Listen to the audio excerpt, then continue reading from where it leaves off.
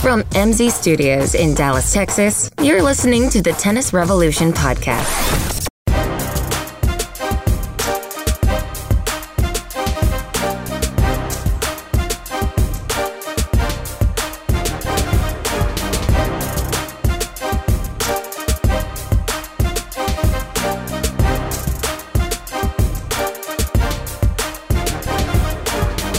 Whoa, what a break. What a break, but we are back. I cannot believe, finally, after nothing, the winter of our discontent, it's still winter, but not down under. That's right. The first tennis we've had since August. Is that right? Well, real tennis, yeah. Yeah, this is it. The tennis season has begun. There's been no tennis since, what was the last thing we actually remember? There was something right after the U.S. Open. Oh, yeah. The dumb year ends. But that's it. Nothing else has happened. Is that right? That's pretty much, yeah. Kind of. That's not how it's supposed to go, by the way. We're the worst hosts ever. It was supposed to be a whole back and forth, but welcome back. Corey blew it. Yeah. He forgot how to podcast. And by the way, it's not just Corey. It's Mr. Corey. That's right. Is that right? You are happily married? Sorry, ladies. Still happily married? All right, just making sure. It's only been a month, so. Well, this is the first podcast since you've been married, so she might have an ultimatum for you to quit this nonsense. But you would pick me over her, right? Well, yeah. Outstanding. No, this isn't recorded, right? Right. Well, nobody listens, so I guess that's what you got going for you. Yeah, she said I have to be famous for us to stay married, so that's why I'm keeping this podcast going. Okay. I didn't know where you were going with that, but I think that's probably. Well, let's see. Famous is relative. Yes. Almost Famous was a movie, and I don't know anything else. Yeah. Well, we are back. This is the first podcast of the new year. And I would say the first podcast of the new tennis season. But they don't really listen to our podcast. I'm sure they listen, and they wish they could follow our suggestions. Right. But they don't. Because we've talked time and time again about how they need to have segmented seasons, have an Australian Open series. That's the first quarter. Then go to the French, then Wimbledon, U.S. Open, and then have some year-end stuff, and then night. But alas. They want the pros to play at 126 degrees. I hope so. After they've been indoors all winter. Apparently it's been nice so far. Yeah? I don't know. I don't know. Weather Channel doesn't show a lot about what's going on around the world. No, we have had some tournaments. Yeah, there's been a lot of lead-up tournaments and have you cared at all outside of your normal Christmas duties and New Year's, stuff that's going on in our world? Well, I guess New Year's and Christmas are the same everywhere that Christians are, I guess. Have you cared to even take a look at like Brisbane or Shenzhen? Yeah, I've watched a little bit. I watched Kyrgios win the tournament last week, which was pretty exciting. His first? I don't know if that was his first, but it was his first of that caliber for sure. Right. And he beat Dimitrov, who's number 3 in the world, sort of. Who? I know. That's a whole nother issue. Yeah. We're going to get into that. But no, so I got a little bit into that. I've been more interested in keeping up with these players, trying to figure out if they're going to come back or not. I feel like I'm like one of those tabloid people who's like trying to figure out what's happening off the court more than on. Right. Well, I will be completely honest. For somebody who does love tennis, I do a stupid podcast, for God's sakes, that nobody listens to. Yes. That's not true. We're growing. Yes. Here's what the odd thing is. Our past episodes have grown more in the month and a half we've been gone. It's like Seinfeld. People want to go back and watch the old episodes, and listen quote to the old and all that. Yeah, I think so. No, but I just couldn't get myself into it, and I'm like, man, am I just not? But then as soon as the Australian Open starts, and there's no build up. We were talking about that off beforehand. There's no build up. It's not like the NFL season. It starts with it might be like 7 weeks of preseason. No, feels like it. Well, 7 because they have the Hall of Fame game in Canton, really and then early. There's a break a little bit or something, and then they have more preseason, right? Which means nothing. Yeah, but at least you're kind of building towards something. Well, it's the only thing Dallas Cowboy fans can win. They go 5-0 every preseason. He's trying. He's a little bit bitter today. I'm bitter. As you may remember, we record on Sundays. Yes. If this is Tuesday and you're listening and you haven't checked out the Steelers score, Don't. Then, well, first of all, don't. And what are you doing? But he wishes he didn't watch it either. I think that's going to be the measure. That it brings up interesting. That might be the measure of how popular American tennis is how long in the day you can go without somebody spoiling a score for you. Right. An NFL score. Now, we live in DFW, so obviously you and a lot of your idiot friends are Cowboy fans. Yes. So you're in and around people in this area and radio and TV. It's all local, whatever. But even other scores, like playoff scores, the Steelers were robbed. No, they weren't. They weren't. It'd be hard to get through 2 hours without seeing a result. Well, yeah, if you went on the internet or went on, turned on any sports channel or whatever, you couldn't go without seeing it for more than a couple minutes. And just people, you're in tennis, so you're around a lot of, a disproportionate amount of tennis people compared Right. to the average person. But, I think it'd still be a longer period of time where you would hear from somebody just talking about a tennis result compared to an NFL result. Well, and what upsets me is every year I get excited about the Australian. I like because it's cold here, so I'm not busy. I can watch a lot of tennis, and every time I tell somebody that's starting, they never say, "Oh yeah, I know." It's always a surprise. Oh, it is? Like, oh, I didn't know it started. Oh, it started last night. I didn't know. Yeah. So there's no. I don't know if that's a promotion issue or just here people being Americentric. I don't know, but Well, no, I think it's because the Australian Open start is based on the lunar sequence. And, oh, no, I'm sorry, it happens the same time every year? Is that right? Right. Jesus Christ. Well, that's just, I don't know. It is really hard to gauge with this tournament, to gauge people's interest because there is so much that just finished. I mean, we just went through a whirlwind from Thanksgiving all the way through New Year's. Right. We've had winter storms, we've had mudslides, we've had, it's been mayhem. And now everybody's back in the school routine too, And it's a world away. Yeah. I mean, it's on the other side of the world, literally. And it's, if you're getting up early, a little 5 a.m. or something, at least Central Time, you may catch the last-minute 5-setter, right. the tail end of a match, the final night round. And by the time people get home from work and they're kind of getting into their, dinner routine, they're not thinking about, oh, wait, the Australian Open's coming on at 8. Well, and even last year with Federer and Nadal, that was a big deal. Maybe the last time they're going to play. Of course, then they played, a few months later, or they played all year. But a lot of people didn't know they were going to play ever again. So you thought that was a big deal, but how many people were really up at 2:30 in the morning watching it in that final? So even when they get the matchups they want, it's hard to generate the same amount of interest here, I feel like.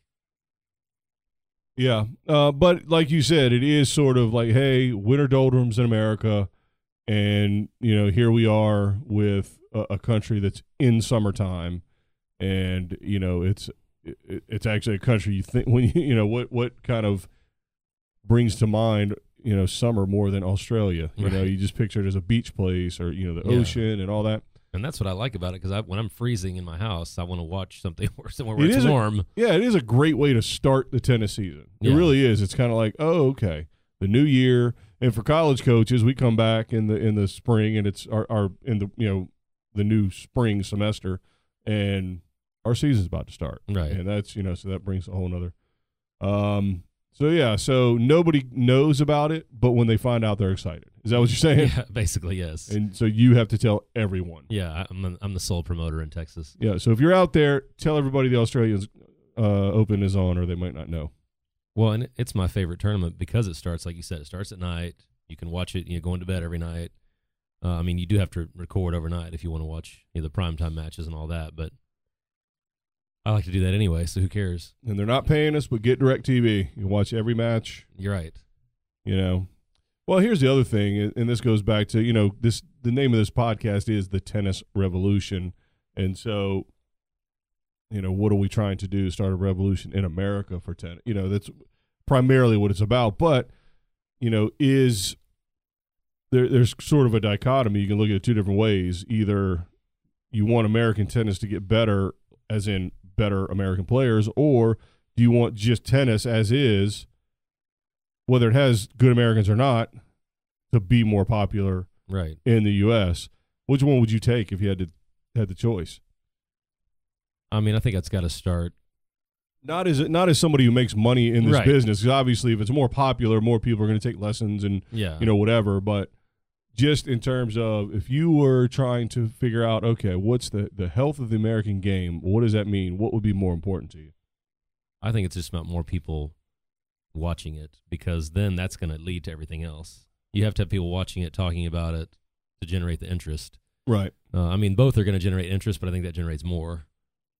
Well, that is the interest, as Yeah. opposed to, yeah. Well, I mean, if the country is more interested in tennis, more people watch ESPN when it's on, and Right. thus support their sponsors, and and all that, then more people are going to put their kids into tennis lessons. More Exactly. people, but I think that's the long play. Right. That's the Yeah. long play in terms of trying to get whereas the other side is, we've got great coaches out there all across the country, and one is sitting right across from me now, Of course. outside somewhere in the parking lot, not here. But we've got great coaches across the country that can develop world-class players.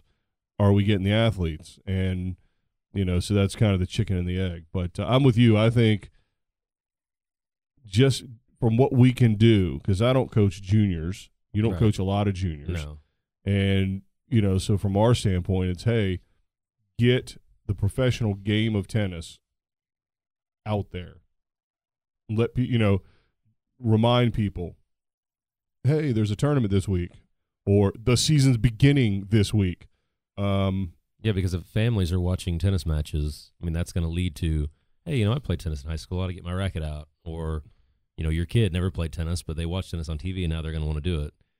I mean, that's the whole way people even know about tennis. Right. Well, anyway, I don't know what that has to do with the Australian Open, but Or how that's going to, I think because it's a new year, and Yeah. so everybody wants to start fresh. you made a resolution, right? What's your resolution? Yes, I don't want to admit this. I'm staying off fast food and soda for a month, which, And he's not in bad shape here. I was going to say ladies, but sorry, he's married. that's right. It's not like you're in bad shape or whatever, but it is better health-wise. Yeah, and, not playing as much tennis in the winter, I got to do something. So if I'm not going to work out, I got to do something healthy. Well, I just think, I think the mentality with, that goes along with the Australian is the new year, and, you're renewing and kind of starting Yeah. over, getting everything fresh, and so I think I like it for that too. It's kind of, kicks off everything, but there's some downsides to this year's Australian, and they are many, because you Yeah. get all hyped up. Hope is, springs eternal, as they say, until you see what happens to the draw when players start pulling out. Well, and this was the most excited I've been about a Grand Slam in Well, as long as I can remember. here's what we had. So we had two old guys Right. who may not have had a year that they had if it wasn't for young guys not being able to handle playing the year. Right. So a year ago, Roger Federer hadn't played in a minute, Yeah. and he comes back and plays the Australian. Yeah, don't go back and listen to our last year Australian prep show. We probably said Federer and Nadal are done. Yeah, forever. No, but that's sort of where we were last year. We were sitting here thinking, all right, what is Federer? What is his deal? He's 30, I guess, 6 back then. Is he 37 now? He's pretty close to 37. I Yeah, think. so whatever it was, and we're thinking, man, he's old, he's over the hill, and then in Nadal, who isn't as old but still pretty beat up Right.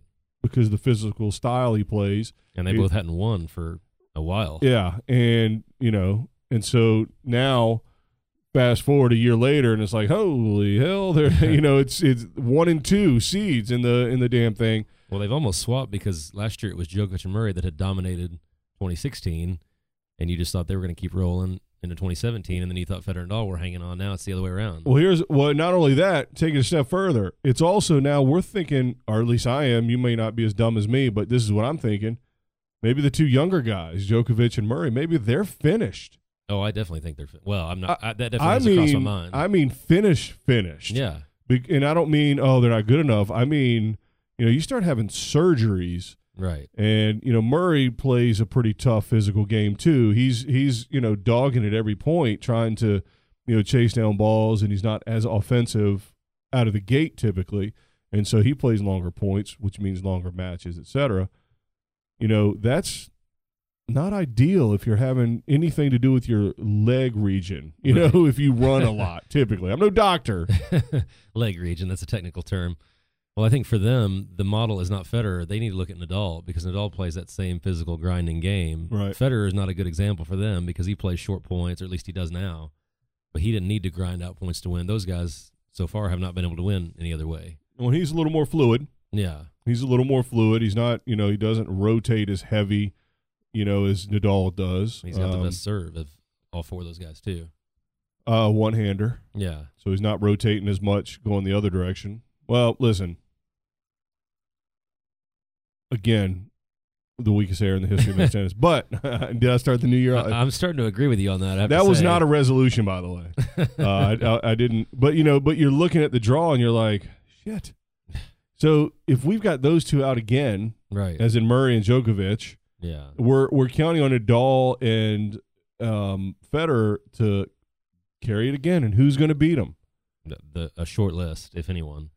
Well, Novak's probably out by the time this airs, if he's not already out. Right. Yeah, I don't know. Well, apparently in his press conference, he had made a comment about he didn't have surgery, but it may be on the horizon. I see. And Murray, obviously, if you're, we record Sunday, so, if you're hearing this on Tuesday into the tournament already, he's already out and had surgery. Or I don't know if he's had it yet, but, I think he has, yeah. Has he? So, And Djokovic has two early tough matches, so, I mean, we're going to be able to tell pretty quickly whether he's got it back or not. And I'm, and I'm not going to take credit for knowing things because, as I've always said, the biggest weakness of our podcast is our lack of research. We've got a lot to choose from. Well, I mean, first of all, personality is outstanding. Right. That's our strength. I thought you were saying that was our biggest weakness. Our deep, sexy voices. That's huge. I mean, come on. Yeah. But I listen to a couple other tennis podcasts just because I enjoy them, not because I'm trying to steal all their information.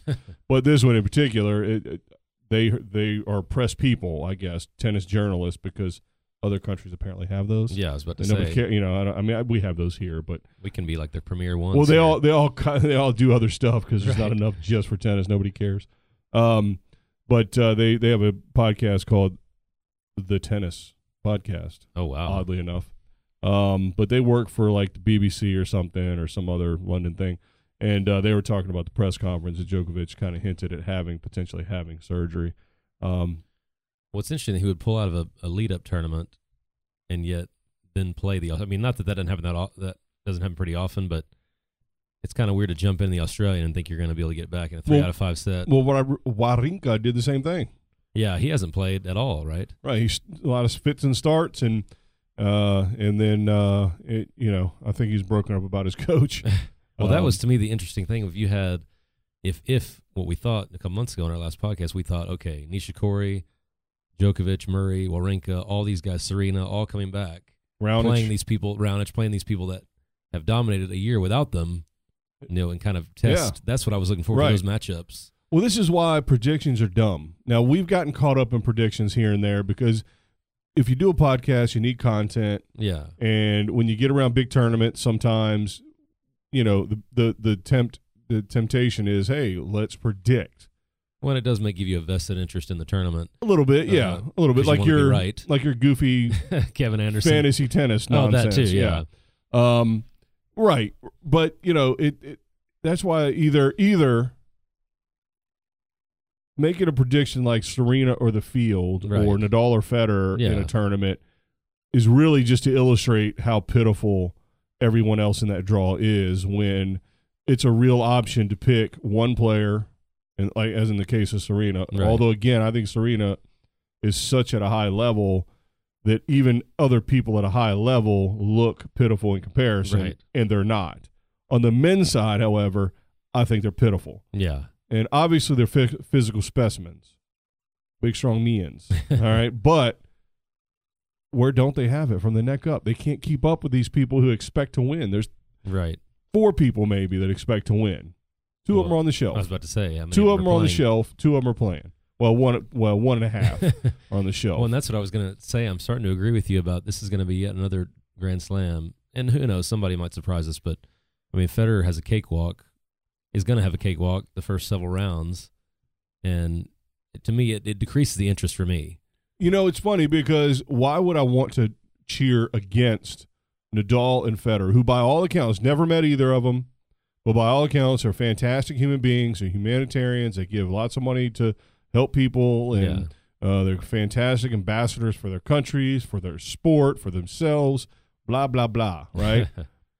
But now, because of the pitifulness of tennis, I am cheering against Nadal and Federer. You're right. I'm serious. Yeah. I want to see that amazing youngster, maybe somebody who's kind of, don't get me started with the next gen nonsense, but maybe one of those type of players, or some journeyman, Right. old man who's like, can just have a good, Tsonga or Monfils. around, right, or somebody like that, Berdych.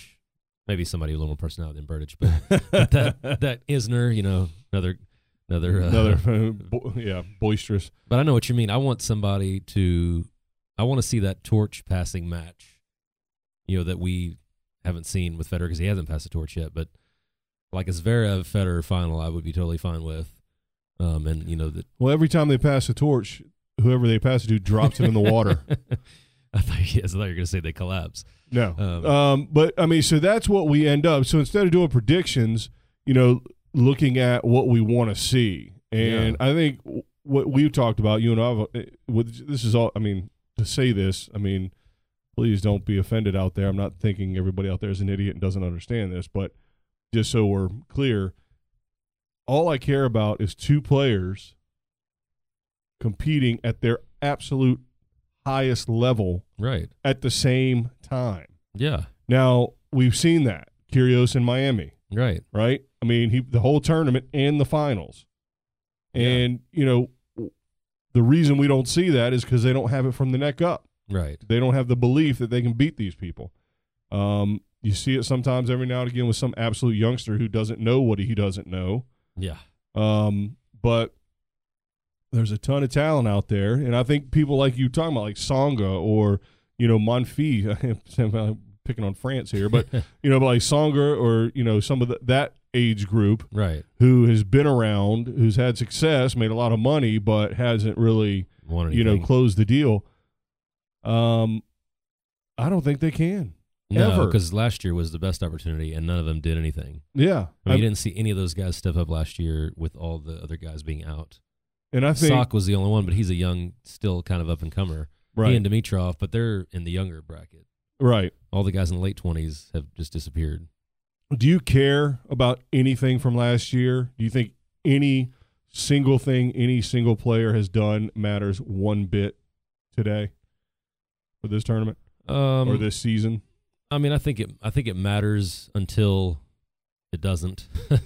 So, like, Sock has to be confident going into this, and then if he loses to one of those top guys, then last year doesn't matter anymore. He's an unfair one because, I mean, basically, beep, beep, beep. He backed in. Right. That was a dump truck backing up. He backed in to the year end. Oh, yeah. And, and then anybody that had any success at the Laver Cup, Right. I mean, how is that going to carry over? So I don't know. I'm wiping it totally clear because you still have Nadal, you still have Federer, and that's the only story that matters. Right. Is can they maintain? Can anybody even come close to having enough belief that they can do anything? Well, yeah, because so far, and this has been for the last 10 years, there hasn't been somebody who can string together wins against those guys. Del Potro, the one U.S. Open, he had some good wins in a row, but just... Well, no, he actually might be... He's actually the opposite. He's a guy, I think, that believes, but he doesn't believe in his body. Right. Because he can't get past... a certain threshold before he's always getting hurt. Well, and he has to make it deep enough in the tournament to play those guys. He can beat those guys. Well, but you have to make it past the third, fourth round to play them. So, predictions aside, because I think if we would actually go to Vegas and bet, I think we'd both put money on Federer and Nadal. Right. Even if you as a tennis person and your expertise didn't think that was the case, Yeah. you just have to go with the numbers there, Right. whatever the odds are or what. I don't know how all that works. I mean, whoever's third has to be way below both of them. I would think. So what are you looking at? What do you want to see? Are there any matchups looking at the draw and possible, I mean, even first-round matchups, but probably more than likely matchups down the road for anybody? Yeah. I mean, you've got there's an Isner-Nadal matchup lurking there in the fourth round. That would be an interesting matchup because, they played in the Laver Cup. And it was a really good match. They've had really close matches before. I just think to see that on a Grand Slam scale would be interesting, especially with Nadal's injury issues. Well, Isner just got married. Maybe that helps him in ruins some way. his life. What? No, I'm just kidding. You did it. You made a great choice. Your wife is wonderful. Oh, yes. And, I walked into that one, didn't I? Yeah.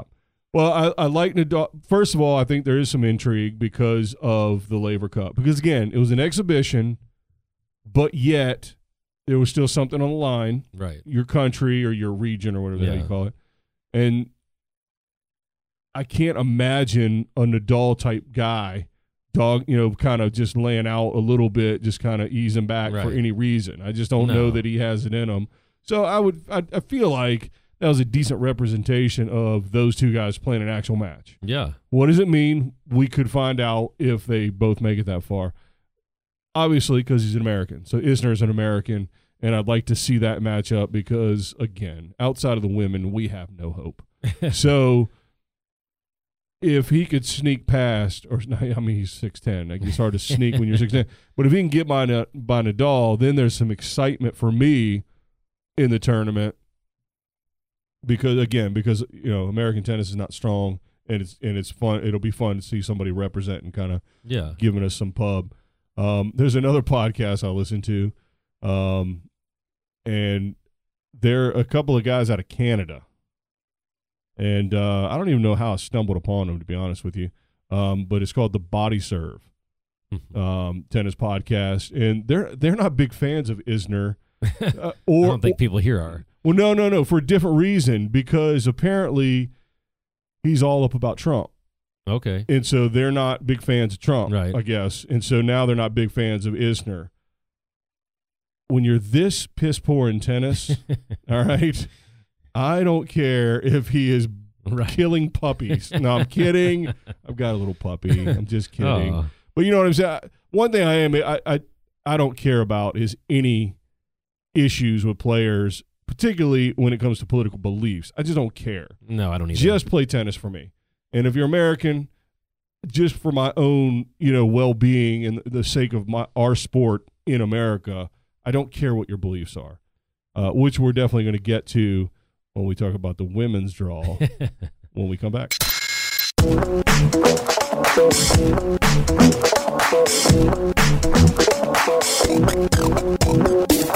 It's time to join the revolution. Go to our website, tennisrevolutionpodcast.com, to get the latest episodes, email us your questions and comments, or give us show ideas.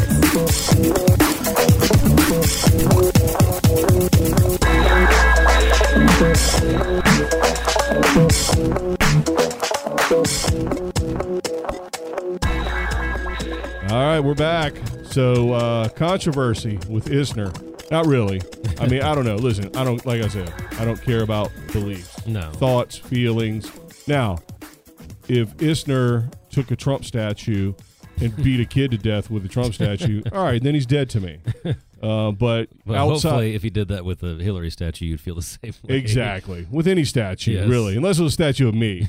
First of all, if he had a statue of me made, because that's the only place he's going to get a statue of me, come on. I mean, it's creepy, but I think I'd also appreciate anybody having a statue of me. Yeah. So any other matchups? Sorry, I kind of cut us off there. Well, I mean, I'm looking at the draw here. If we saw Nadal Isner in that section. Well, real quick on Americans, I don't have a particular matchup I want to see as it regards to Jack Sock because I don't believe in Jack Sock. I'm serious. I mean, as a player, again, I don't care about. I agree with you. I'd like to see Sock and Kyrgios, which is in that same half, and then that might. I mean, I know what you're saying. He has to beat somebody of note, right, to believe in him, right, in a big match, right. Because again, Laver Cup and then backing into the year-end championships and playing as free as possible Yeah. is different if he can't carry that same emotional control into quote unquote tournaments that matter. Right. Because that to me, the different challenge of tournaments is the grind of 2 weeks. Right. Piling the wins together. Whereas Laver Cup, anybody come out and play one match. Well, also, again, it's the pressure of this is what you actually do for your job. Right. Whereas that other stuff is sort of, particularly for somebody like Jack Sock, who really wouldn't have made it, aside from the fact that everybody was dropping like flies. So the fact that he absolutely, quote unquote, had nothing to lose, it's a different thing now that you're in the Australian, because this is your actual day-to-day job. Well, and that's why the seeds for me for the Australians are totally meaningless, because, nobody's seeded appropriately because nobody played, the full year. His second round could be Ivo Karlovic. Yeah. I think he might have a tough time getting past that giant serve. And he would have Anderson in the round of 16, and then Kyrgios or Dimitrov, and then Nadal. He's right. If he made it to the semis, then I think we would have a different opinion of him. Well, he's got to make it to the quarters for his seed to be right. Right. Because he's 8. Yeah. So if he holds chalk, I can't argue with it, right? Because you're supposed to make it to that point. I'd be fine with that. You play a seed that is higher than you, then theoretically you should lose. But, if you're 8, you should be making it to the quarters. Yeah, and in the other section, you got Thiem and Zverev. I didn't see this till just now. You could have Zverev versus Zverev in the third round. Yeah. Which would be interesting. Yeah. And then the other section, you've got Querrey and Federer. Boring. Honestly, because you got two guys that have grown up playing each other.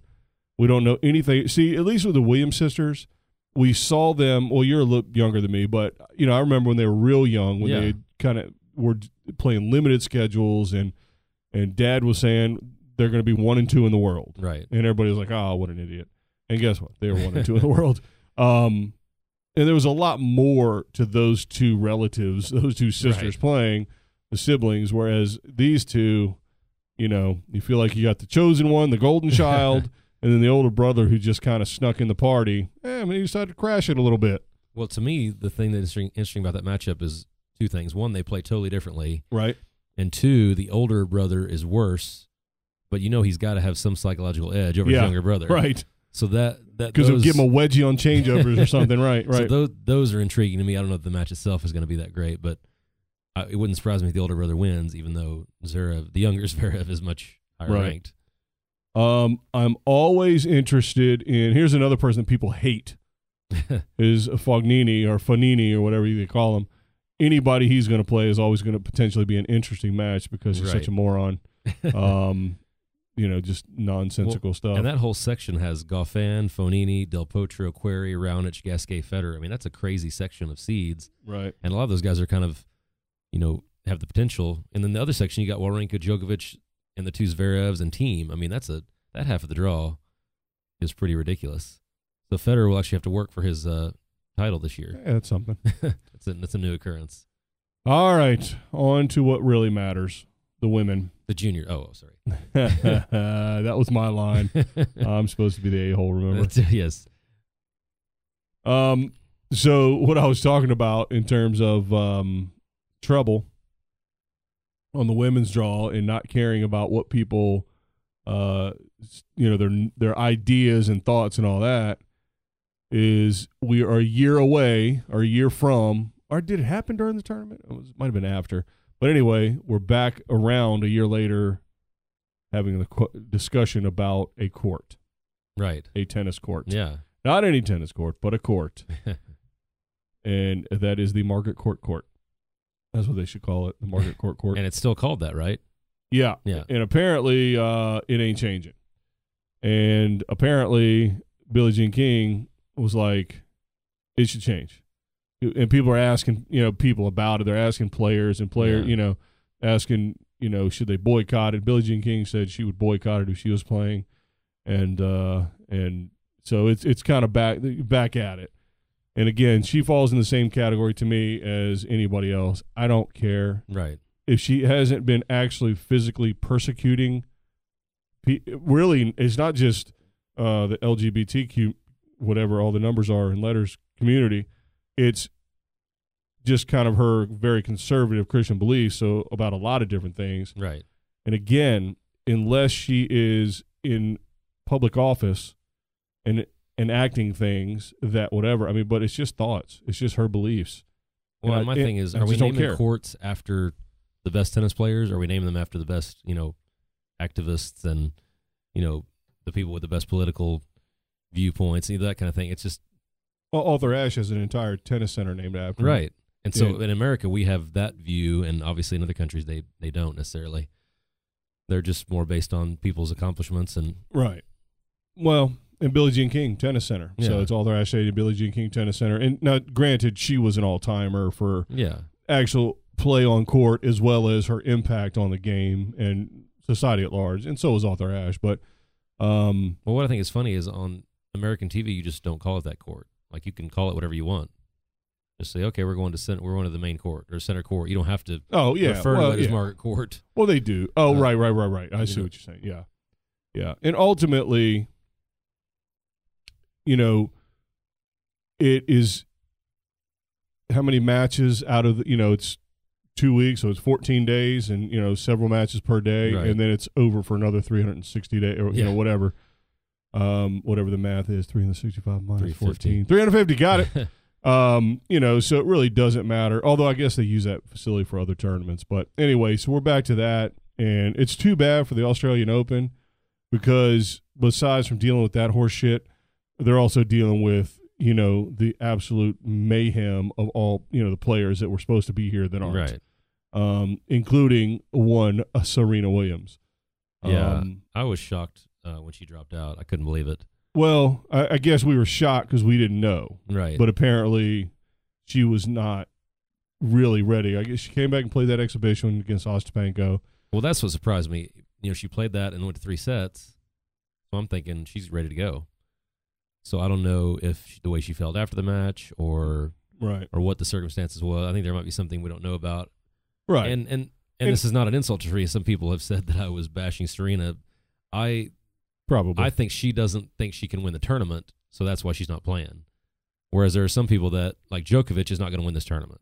Well, she has that luxury. Yeah. She has earned that right. Right. That's actually the opposite of bashing her. That's like saying, damn, she's a baller. Yeah, I mean, she's not going to play because for her it's not worth it to go to the 3rd round or 4th round. And potentially, but I don't think that's actually it. I do think there are actually more issues than we knew about. That's what I'm saying. And so ultimately, it ends up being counterproductive, not because she would not want to get far, but because it could hurt her more physically or whatever. Well, I'm kind of in the boat that you are, that what I like with the Australian is everybody's restarting, and it just kind of stinks to restart with all these players not there. So Azarenka and Serena aren't there, Murray's not there, and then remains to be seen who else. But those are the 3 main. Right. And it's just, I like to have everybody back in the beginning, and then it's kind of a measuring stick for the rest of the year. Well, on the women's side,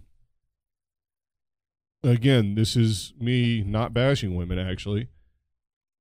Or Serena, but it's actually kind of a good thing Serena's not here in the sense that all these players get to really test themselves physically, but more importantly, emotionally, mentally, because they know, oh, wow, it is open now. It's kind of, a spot in the finals is not open. Yeah. Winning the tournament is open now. Somebody said there's 20 women that could win the tournament.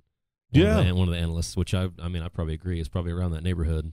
Yeah, or more. Right. I mean, where did Ostapenko come from? I was going to say nobody expected her. Flavia Pennetta a couple years ago. Right. So, I mean, but here's what I'm saying is that on the men's side without players in, you're like, ugh. Yeah. Look what we're left with. Right. With Serena out, there are still a ton of players who, again, are not to her level. Right. And might not be to her level until she's maybe 45. I'm not kidding. I mean... it's hard to argue with that. Right, unless she gets hit by a bus or something and has where she can't move and can't whatever.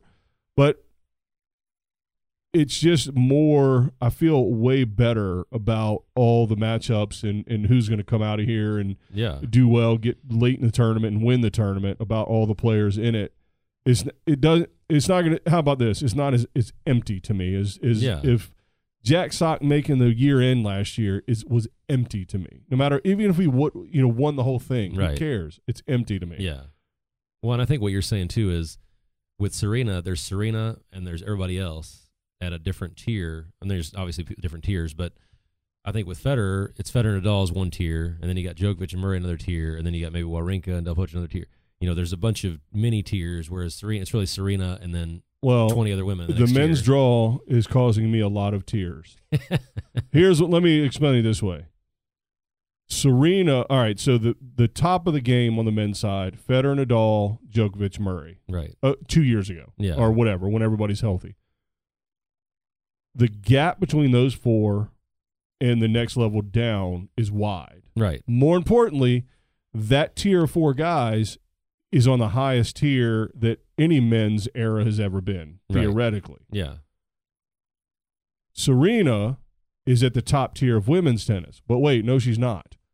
She is above the highest tier that women's tennis has ever been at.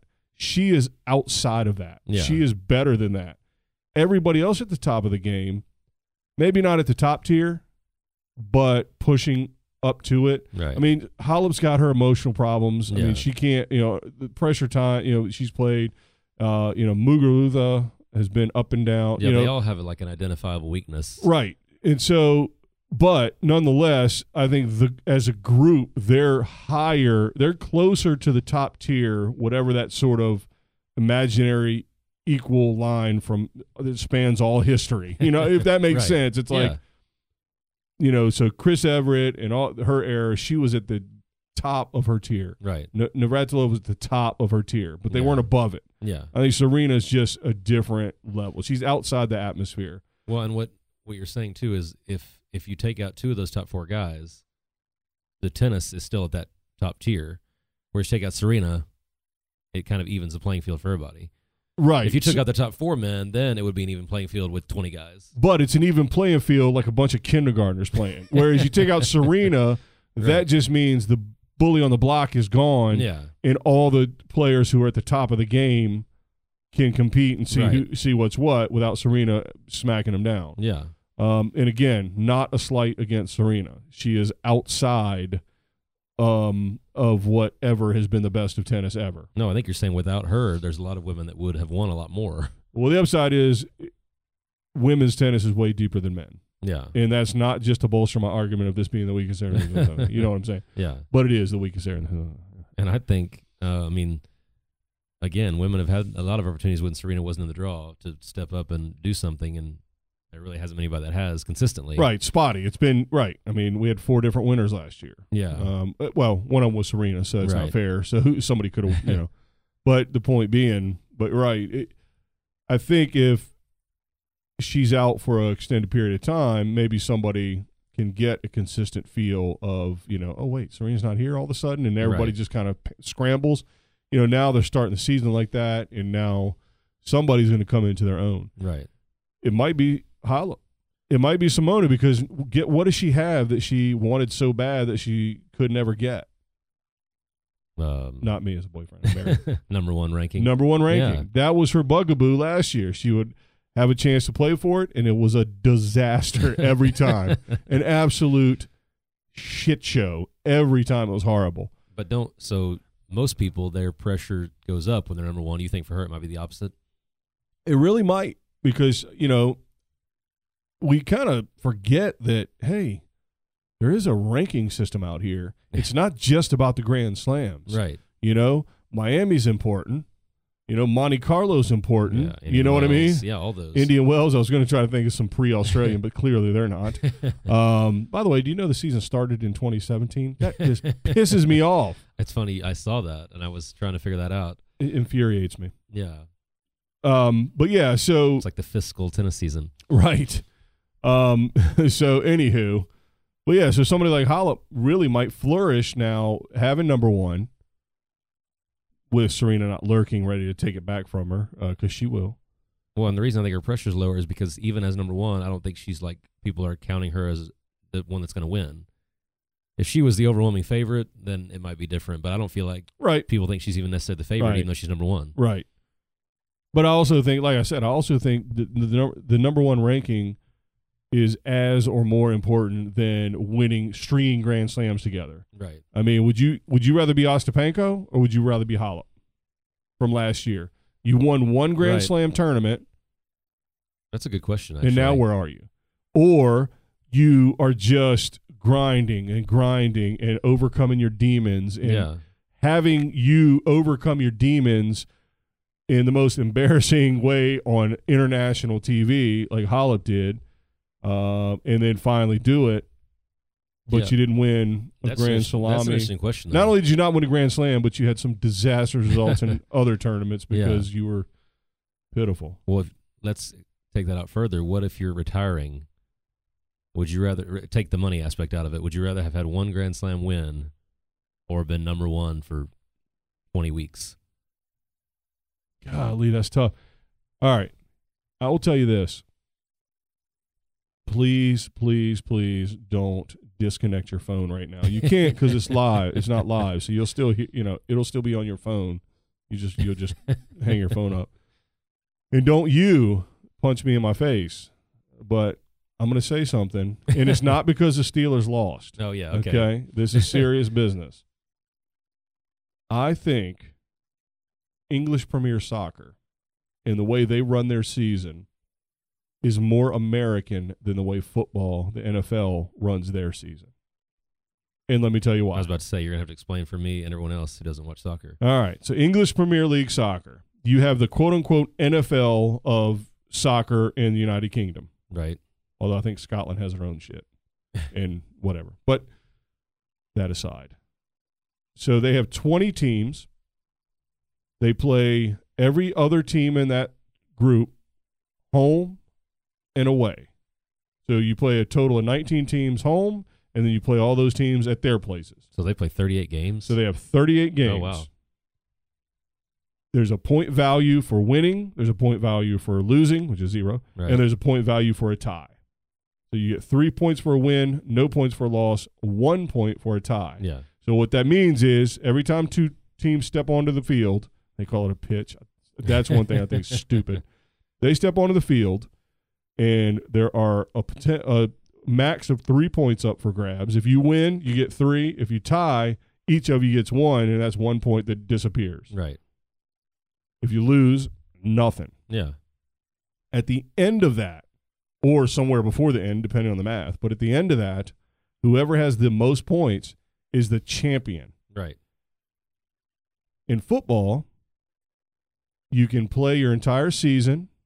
You can have a losing record of 7-9, but win your awful division. Right. And then you get a second chance in the playoffs. Which is basically like an entirely new season. It's like an entirely new season. Yeah, you sucked in the regular season, but what the hell? We got some half-ass system where you can get in and now you play. It gets better. Let's say you don't make – let's say you're the Cleveland Browns and you go 0 – by the way, spoiler alert. Cleveland Browns 0-16 this year. Second team in history to go 0-16. Right. Not to go winless because they had winless teams with less games. 0-16. Do you know what happens to them next year? Nothing. They get rewarded. They get rewarded by having the number 1 pick, Yeah. and they're right back at it. Right.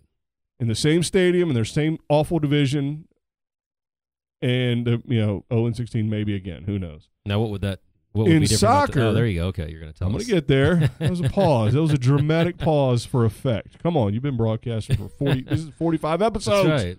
That's right. In English Premier League Soccer, if you are the Cleveland Browns of that group, guess what you do? You move down a level. You die.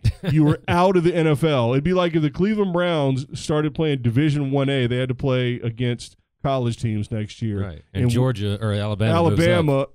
Would move into the NFL and take Right. their spot. Now, don't get into argument, can Alabama beat Cleveland? No, they cannot beat Cleveland. No. It's not possible. Cleveland, every player on Cleveland made it to the NFL. Not every player from Alabama is going to make it to the NFL. Right. Not even close. Not even close. So, with that being said, how does that compare to what you asked me? Because the Grand Slam is like winning that Super Bowl, but sucking ass for the rest of your career. And just being one of those kind of players like Todd Martin or David Ferrer or, who actually, those guys didn't even make it to the pinnacle. They didn't even make it to number 1. Right. but they were still just always there, always there, always there. If it'd be like if Djokovic or Murray 6 years ago, 5 years ago, never broke through to take the place of Federer or Nadal. It'd be like that, where if they just kind of kept going, never won any Grand Slams, were always right there. Yeah. But like Murray was for a long time. Well, yeah, exactly. That you're right, before the Olympics and before Wimbledon. So I kind of liken it to that comparison with the NFL and Premier League. Now, I still love football, by the way. Well, and the good thing Not about today, tennis, though, the Steelers, but is you do have minor tournaments. So if you were number one in the world, you had to win something. So you had to have won. I mean, theoretically, you couldn't have. Right, but you're talking about Grand Slams, which are sort of, it's like 4 Super Bowls or 4 college national championships. It's like 4 major, the top events, and you can place your importance on which one, but they're all equal. Right. Same prize, essentially the same points structure and all that. And a 2-week event, you have to get through 2 weeks. But I'm just thinking, as a player, am I going to remember that I was number one for 20 weeks and had good wins along the way? Or am I going to remember that 1-2 week period where I beat, 3 great players and I guess it depends. Won the trophy? And I guess the dynamic there, the art of that is how far did you rise and how far did you fall again and how quickly. So because think about Ivanisevic. Right. If Goran never won that Wimbledon, he was still always a threat, always an entertainer, always well-liked and beloved as a player. And similar Del Potro. Del Potro, same thing. Now, he's injury, though, not, that's a different thing. So that's a good question. I think. Well, I don't know if you're making the Hall of Fame without winning a Grand Slam. If tennis players even care about Hall of Fame, I don't know. But right. But you almost feel like you have to win 1 slam to even get considered for the Hall of Fame. Right. All right, sorry. We were supposed to be talking about the women. But we kind of did, because that was a Halep argument right there. That was a whole, which I actually asked that brilliant question. But I think she's still going to have a lot of pressure to win that first slam. I don't think the pressure really goes off until you win the one. And then I think it reduces a lot. I think she's got less pressure until the finals, and then I think it ramps up. I think you're right, particularly depending on who she plays. Right. And by the way, she would play Bouchard today when you were listening. Yeah, baby. Assuming that Bouchard can win a first-round match. Those guys at the body serve don't seem like Bouchard either. They're Canadian, though, so they're whatever. I feel like they would have to like her because they don't have anybody else. Yeah, well. But I guess not. All right, so let's do what we were doing on the men's side. So talk about matchups. So now, obviously, for me, I like that matchup just because I want to see Eugenie Bouchard. But what matchups look good? Well, you got another kind of death section here. You've got Muguruza, Radwanska, Kerber, Keys, and Caroline Garcia, who's now a top 8 player, all in the same quarter. So I mean, that's going to be a tough. It's going to be tough for Keys to make another Grand Slam final in that quarter. Well, I think for us, definitely it's all about the Americans, because we can actually say that and not be like, that'd be amazing if they just make it to the quarters. Right. We can actually say, hey, we've got some threats. Keys obviously being, she's fit and has done well. Right. Well, again, we asked that question earlier. What does it matter that last year? We'll see. And we all love Madison. So I'd love to see her go deep and really, hopefully, learn from that experience at the U.S. Open, because that was Halep-like collapse. Yeah, and American women dominated tennis last year. I mean, they had the 4 semifinalists in the U.S. Open, and I think they said they had the finalists in the girls in Wimbledon and in the U.S. Open. So, I mean, you've got a lot of up-and-coming American players that should be around for a long time. And and we'll see how they do. Sloane Stephens hasn't done anything since she won the U.S. Open. 0-13. Yeah, fantastically 0-13. I would like to see her play anybody 100% healthy, because I think that was part of her issue. She had an injury. She was kind of tweaked a little bit. Well, she's kind of doing the career we talked about, which is she's done nothing and then she's won a slam. Yeah, I guess that's it. You want to be right. Yeah, that's her or Halep. Right. I mean, it would be interesting if you asked Halep if he could change places with Sloane right now.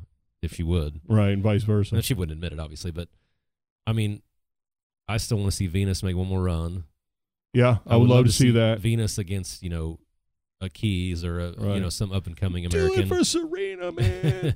Venus and Halep would be a really interesting final, or Venus Wozniacki. Right.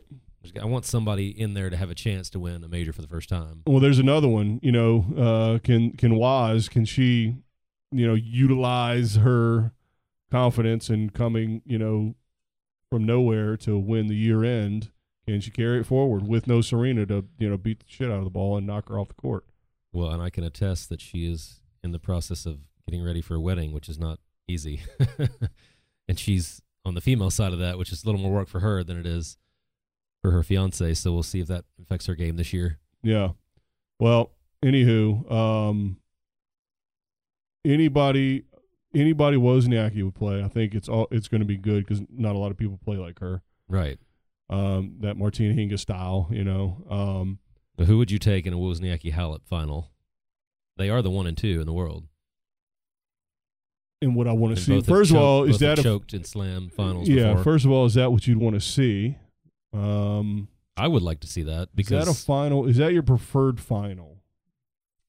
All right, putting American Pride aside, I was going to say if you take that out, they play similar styles, so I don't know if it's the best matchup in terms of just watching, but I would like to see one of those players because one of them has to win. Right. Good point. So that's what I would like to see. So you just feel bad for them because you won't want them to win.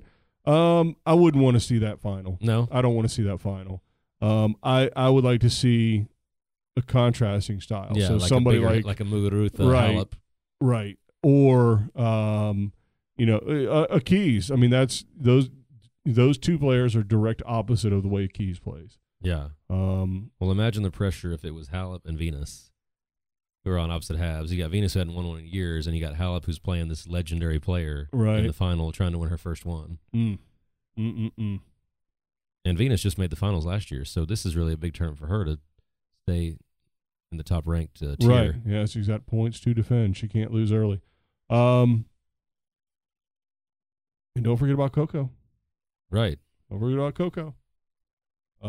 She's had a fair amount of success. She basically single-handedly won Fed Cup. Right. So, anywho. What's that? Yeah, exactly. It's soon to be dead. As soon as they come up with, as soon as they come up with a what are they going to call it? The Market Court Cup? No. Well, they got the Labor Court. Right. Court. No. The Labor combined. The Billie Jean King Cup. Male-female cup. The Billie Jean King Cup, and they have a women's version. And then we can kill Davis Cup altogether. Yeah. All right. Is that everything we got for the Australian? I think that's it. It's all about matchups, man. It's about matchups you want to see, and you want to see those two players that you want to see. You want to see them compete at the highest level. Yeah. And really get to see. And I think we have a way better chance of that happening on the women's side, oddly enough, than we do on the men. I mean, because I think there's some women's players that are more known for that, falling apart. But I just think the level is way higher on the women's side. Well, and I will make one prediction that we are going to set a record for retirements in this tournament. As in, retirements from matches. Yeah. Huh. I just think it's so hot and a lot of players coming in injured and they're collecting that first round check, second round check. So they're like, this covers my expenses. I'm out. This covers my expenses in a new car. I'm out. All right. Well, are you glad to be back? It's great to be back. I wish we could actually play tennis. Oh, it's so in cold. America. Oh, it's going to be brutal. Brutal in Texas on Monday night and beyond. Brutal. So if you're somewhere where it's warm, please hit tennis balls. If you're somewhere where it's cold, hey, download all of the previous 44 episodes of this podcast. Yeah. While you watch the Australian. There you go. This is the 45th. And until next time, thanks for joining the revolution. Bye, guys. Good luck, Maria.